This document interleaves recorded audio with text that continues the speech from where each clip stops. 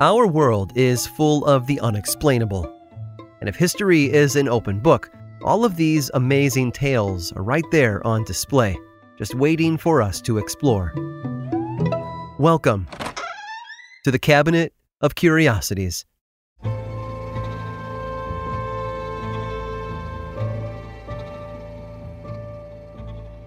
War changes everything.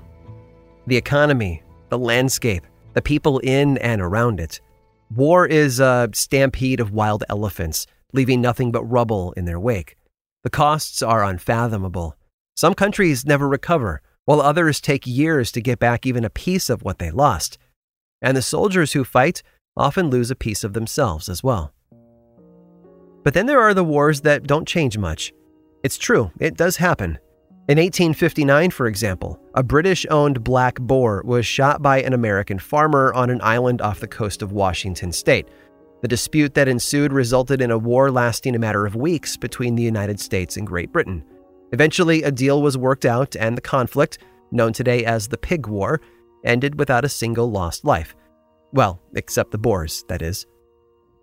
The Napoleonic Wars, however, changed a whole lot. Millions were killed over a span of 12 years as Napoleon worked his way across Europe. The United Kingdom, Austria, Sweden, and other countries worked to fight off the invading French Empire, eventually defeating Napoleon in 1815 at Waterloo. Spain was also heavily involved in the conflict.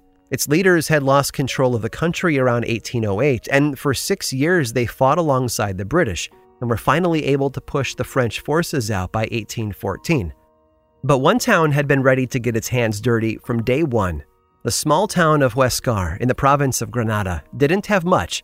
They didn't even have an army, only about 8 guards to protect the town. But they wanted to help Spain put Ferdinand VII back on the throne. So in 1809, they declared war on Napoleon and his allies, specifically Denmark. Napoleon eventually lost, no thanks to Huescar, and his brother, the acting king, was banished from the Spanish throne. Spain and Denmark went on to sign the Treaty of Paris in 1814, which established France's borders and gave other countries their land back, thus ending Spain's fraught battle with the emperor. Huescar, however, never backed down.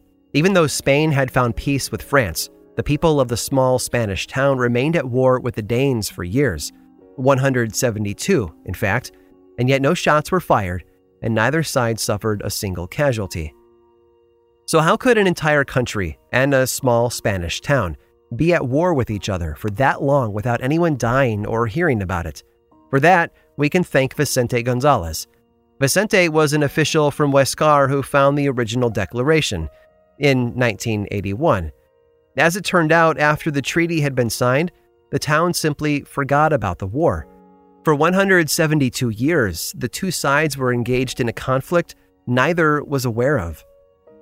Once the declaration was discovered and made public, a Danish ambassador traveled to the small town on Armistice Day in 1981 and signed a treaty, officially bringing an end to their war. Gifts were exchanged, with the mayor of Huescar receiving a photo of the Danish queen as well as books by the famous Danish children's author Hans Christian Andersen. In return, Huescar renamed one of its streets, Calle Dinamarca, or Denmark Street. Townspeople got the day off from work to celebrate and drink free wine while thousands of tourists flooded into town. Word has it, a bus full of Scandinavian women even showed up dressed as Vikings. 2 years later, the village of Lihar, about 70 miles away from Huescar, also declared peace with France, and it only took them 100 years. The king of Lihar had been offended during a visit to Paris in 1883 and retaliated with a formal declaration of war. But neither side made a move, and so the declaration, just like Huescar's, was lost to time. We're often reminded after major conflicts to never forget, so that we don't repeat the mistakes of the past. Unfortunately for Huescar and Lihar, somebody did forget, and the conflict almost never stopped.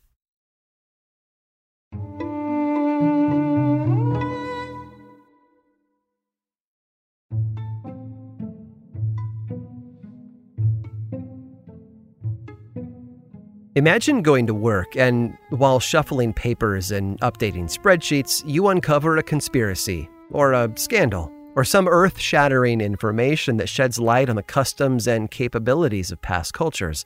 And when I say earth-shattering, I mean it literally.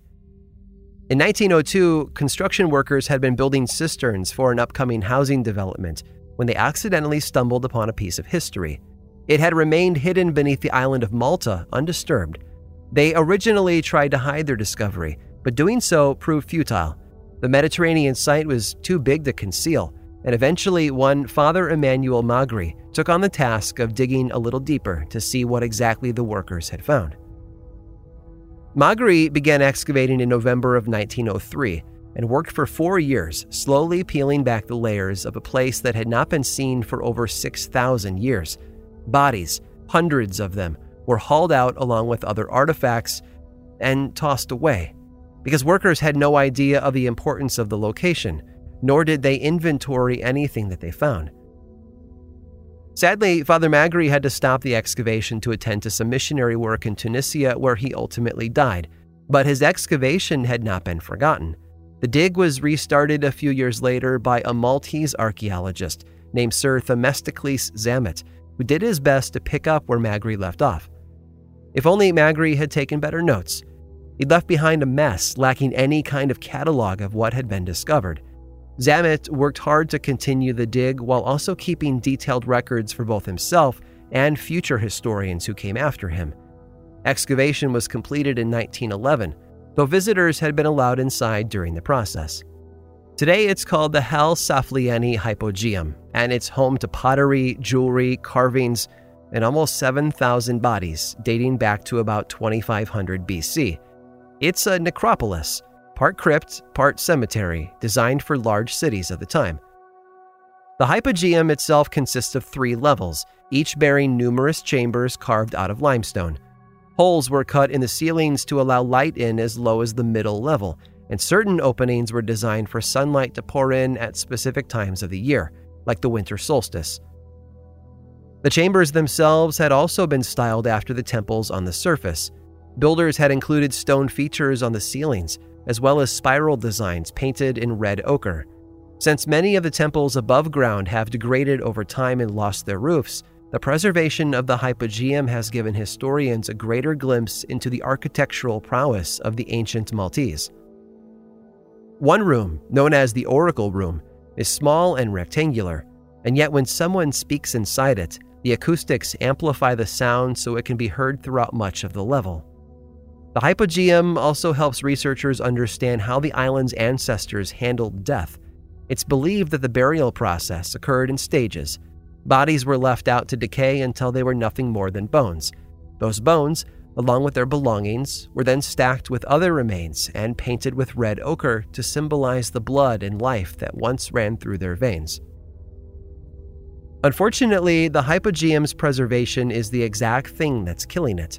The presence of visitors to the site has altered carbon dioxide levels, temperature, and humidity, as well as introduced microorganisms that are slowly devouring the temple from the inside out. Measures have been taken to restrict access to only 80 tourists per day, and designated pathways have been installed so that wandering feet don't trample the hypogeum's history out of existence. It's not certain how long the structure will last given its exposure to the rest of the world, but there's no telling what other secrets Malta has living just beneath the surface. There could be another crypt, or a secret city, or a vast treasure waiting to be found. All it would take is a shovel and a bit of luck. Of that, I'm certain. Make no bones about it.